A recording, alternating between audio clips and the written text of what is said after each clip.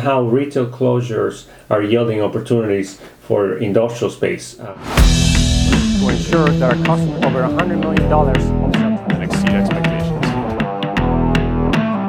we look forward to meeting you.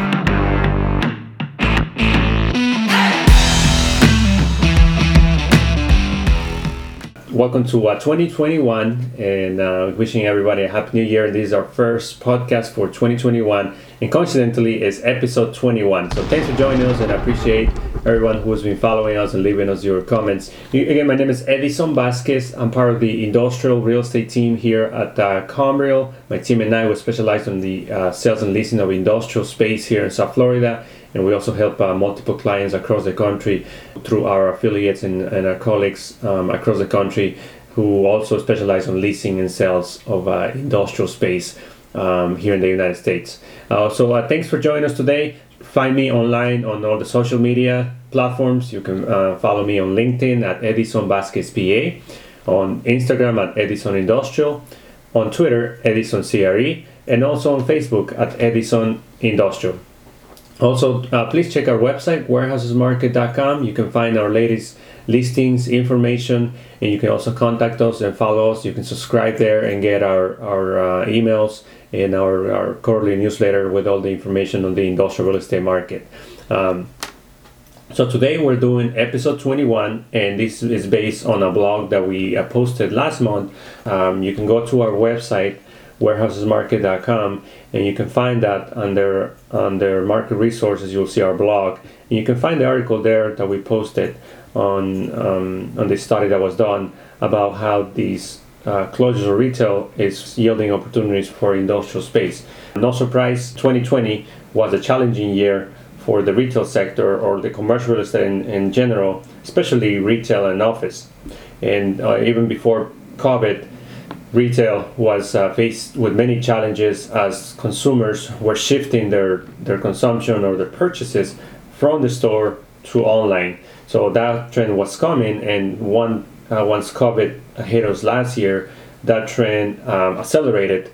And as we have discussed in previous podcasts, and you probably see in our articles and our videos, that trend continues to accelerate towards consumers getting their goods and even groceries and perishables directly from the company and delivered to their door. So that has yielded opportunities for industrial space, and it was no surprise that 2020 saw a great growth of industrial space, either on sales, on leasing, and even is attracting a lot of investors into this sector that previously was unknown and not seen as a high quality assets, and now it has caught the attention of a lot of investors, including Wall Street, who have aggressively pursued this type of assets. So going back to the retail part, although they are facing many challenges and a lot of closures and reduction in foot traffic, they still provide opportunities for the industrial sector and for investors at the same time. So if we looked at the retail center, they have location, which in real estate, as you know, location, location, location. A lot of these retail centers, whether it's a big box or big mall, they're located very close to the population, very close to highways, very close to centers, which also correlates with a lot of the needs for logistics and industrial space. You need being close to the highway, have large pieces of land, and be close to the population. And you may have heard in the past, or if you follow industrial real estate, the new keyword is last mile.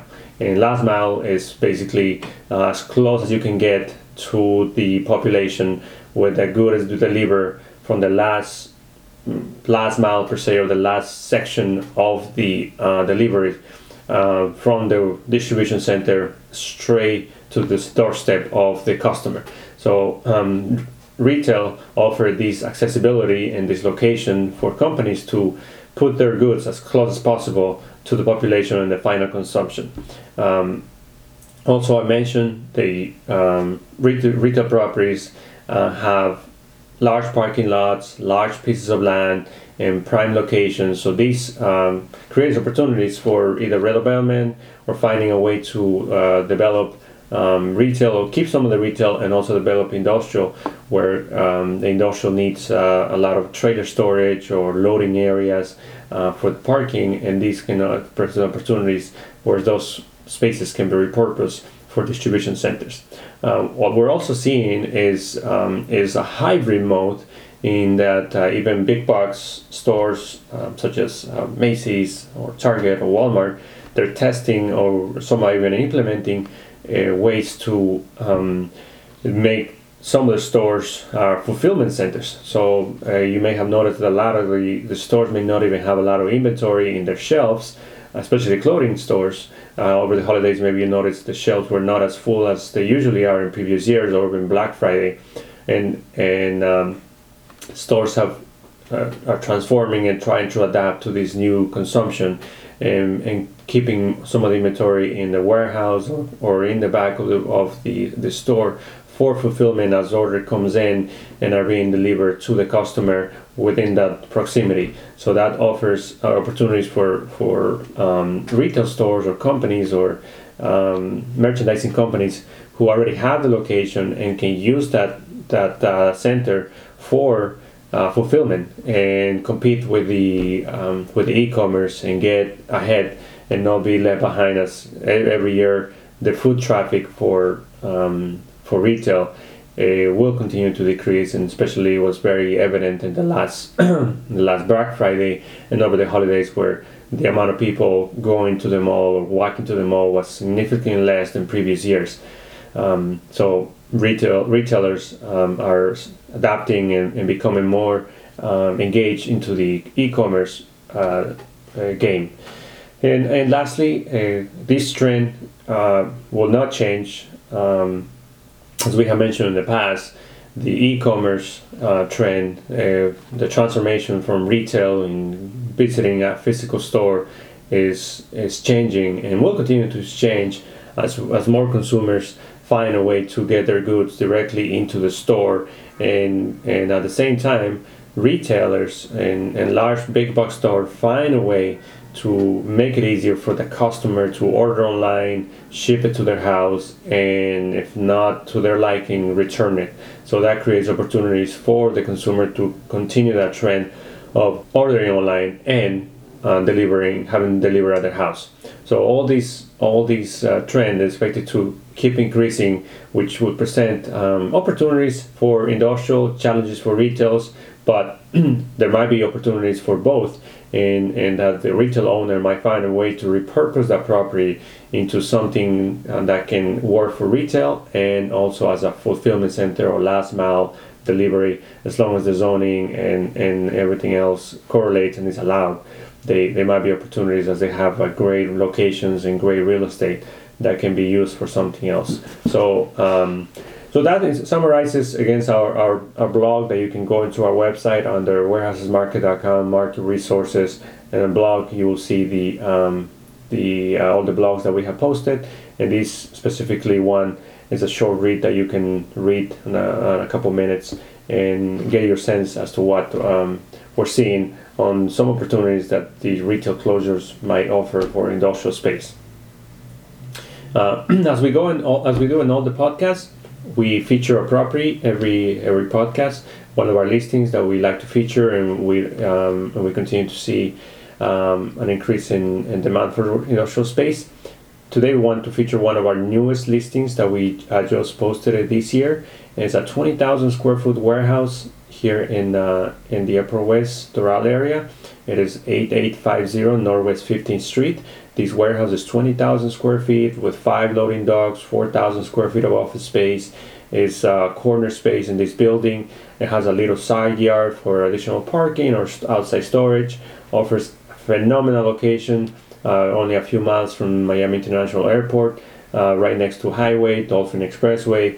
And the lease rate is $11 per square foot, the industrial gross. So it's a great opportunity for a company looking to get a warehouse very close to the airport that can be efficient, useful, and provides the parking and outside storage that they need. So if you'd like to schedule a visit or have any questions, you can reach us directly, leave us a message, and you can also download the brochure on our website. These properties are all listed under properties for lease, so you can see all of our inventory of properties available for sale and for lease here in South Florida.